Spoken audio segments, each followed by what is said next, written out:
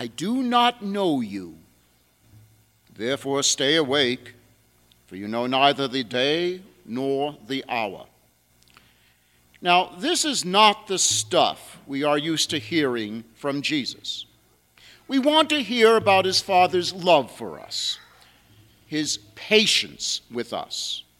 We so much prefer the comforting image of God as a loving Father running at breakneck speed to embrace a repentant Son, forgetting that the Son had to first repent, meaning he had to turn away from the errors of his perception, thinking, and actions, a total conversion of heart.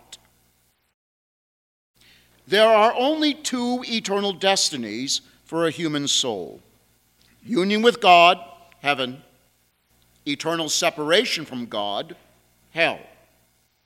Last week we celebrated All Saints' Day and reflected on the reality that our loved ones in heaven are more alive than we are. And out of love, they assist us with their prayers. On the Monday following, we celebrated All Souls' Day and reflected on those who died in friendship with God, but require a period of purification before they can enter into heaven, and how we can assist them with our prayers and works of charity. Today, we have to look at the reality of hell. It is interesting to compare the frequency of Jesus' statements about heaven and hell, keeping in mind that there are different contexts in which the words are used. It is interesting nonetheless that in Matthew's gospel, Jesus mentions hell 9 times, while he refers to heaven 68 times. In Mark's gospel, Jesus refers to hell 3 times, and to heaven 11 times. In Luke's gospel, Jesus speaks of hell 3 times, and heaven 21 times. There are several things we can take from this. The first is that Jesus, in union with his Father, desires the salvation of every human being. That is his focus. But is our salvation our focus? Second, Jesus, in union with his Father, has supreme respect for human free will, which leads to the third conclusion, and a rather chilling one. Each person is responsible for his or her own eternal destiny. God never sent anyone to hell.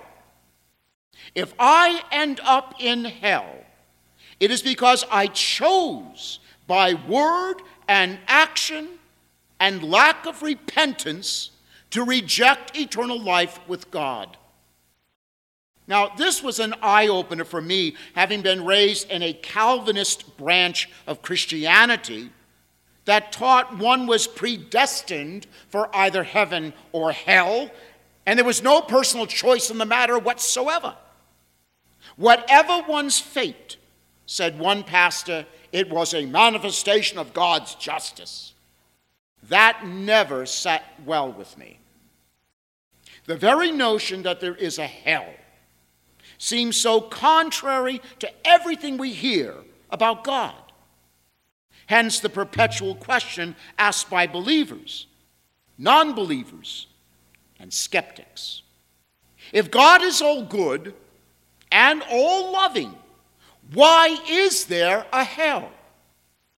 And the best answer I can give is precisely because God is all good and all loving, there must be a hell for those who insanely reject the grace of salvation.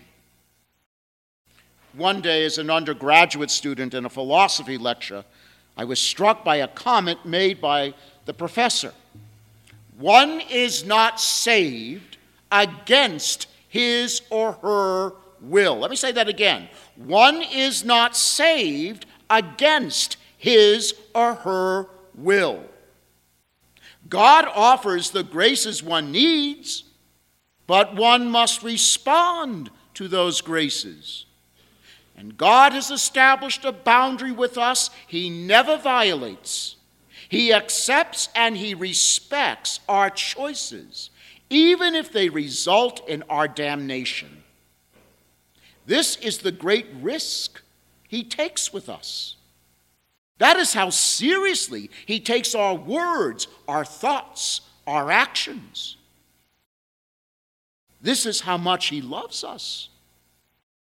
This is why hell exists. Now, human nature rightly recoils at the very idea of hell. There was a brilliant theologian and scripture scholar by the name of Origen, who lived between 185 and 254. He crafted a theory that comes down to us in the Greek word apokatastasis. Want to try that one out? Apokatastasis. Apokatastasis. Now, this term had long been in secular use in the ancient world. In astronomy, the word was used for the time it took for a planet to complete an orbit. In medicine, it was used to describe a patient who returns to a previous state of health. In law, it was used to describe the restoration of one's rights and property. Christian theologians use the term to describe the mystery of redemption, of being restored to one's true dignity by the sacrificial death of Christ. Origen, however, used the term to imply that all those in hell will, at the end of time, be restored to an earlier primitive state of happiness, though not the joys of heaven. Now, some accused Origen of holding that the devil and the demons will also be restored, though we now know Origen denied this in a letter he calls Letter to his Friends at Alexandria. Origen, like so many today, just could not reconcile the existence of hell with an all-loving God. And his teaching was soundly rejected by the bishops of the church at the First Ecumenical Council of Nicaea in 325, the same council that gave us the Creed. But why did the bishops reject Origen's teaching? Because the wisdom of the church, guided by the Holy Spirit, is wiser than that of any theologian, scripture scholar, pope, or saint. The church understood then and understands today that the mystery of hell is integrally enmeshed with the mystery of God giving us free will and respecting our choices. God created us out of love to share in his glory.